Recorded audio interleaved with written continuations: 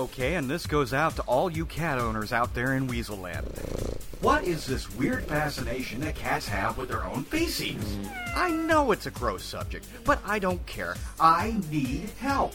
Maybe she needs psychotherapy or something. Maybe she was scared by a large turd that almost ran her down while she was crossing the street one day. I have no idea. But I have this cat, Snowy, who I've been told is an Egyptian Mao, which translates from Egyptian hieroglyphics into big, fat, hairy tuna bees. And I've dealt with all of her quirks, and God knows she has a ton of them. First off, she has superpowers. Really, she has the ability to fire off a laser blast of hair into the cooling fan of any PC within 50 feet of her. Every few days I have to pull the thing apart and blow it out. The PC, I mean, although I'm sure the cat would love it. Because the cooling fans are now filled with enough hair to build an entire new feline, replete with litter of kittens.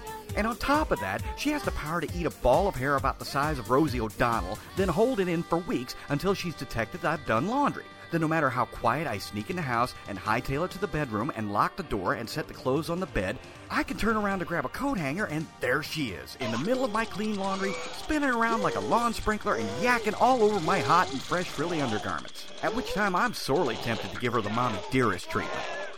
But the poop thing. First off, this cat has invented an extreme sport she calls turd ball. As far as I can tell, the rules are, first she scoops out a rock-hard butt muffin out of the litter box.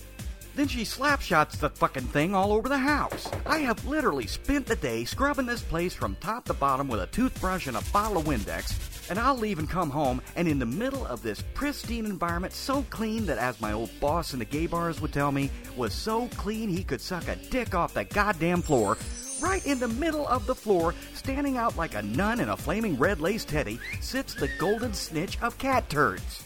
And also, she's got the aim of a skeet shooter, because I've had many a Halo Fragfest end in tears when I hear a quiet meow behind me and I don't duck quick enough and I take a .40 caliber cat poo to the back of the head. But the scariest thing is, this cat is seriously fucking competitive with her feces flinging ways, which I have learned to my eternal embarrassment and shame. One day I'm in the bathroom taking a dump. Look, what else do you do in there, knit a quilt? And Snowy waltzes in and does the one thing I detest even more than hearing Huey Lewis's Stuck With You played on the bagpipes. She starts doing the figure eight around my legs.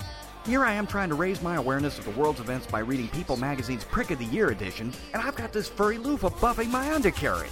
And my deep religious background won't let me admit that I kinda like it, so I roll up the magazine and whack the cat with the unshaven side of Brad Pitt's chiseled chin. And she looks at me with that kitty look of, oh, it's fucking on. And she hops in her litter box, which is also in the bathroom, and digs in. I'm like, oh no you don't, kitty. This guy doesn't back down from a challenge, and you do not challenge a man for supremacy on a crapper. So the flag dropped, and we were off.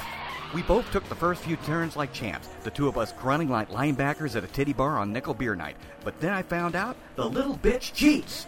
I'm holding the side of the tub for stability and literally squeezing out every ounce of power I can, and Snowy starts kicking sand in my face. And I'm ducking and dodging, but I screwed up and misshifted, and then the unthinkable happened. I had a blowout and fell right off the driver's seat. So Kitty was the victor in that round, and I had to respackle the bathroom. Right after a pit stop at the emergency room involving a rubber glove and some 10W40. But the rematch will come. Oh yeah. Bring it on. So this is Point T Weasel at point.furryhost.com and podshow.com saying that I could really use some advice for changing my kitty's turd-flinging ways. Because the only advice I've had so far is something about turnabout being fair play.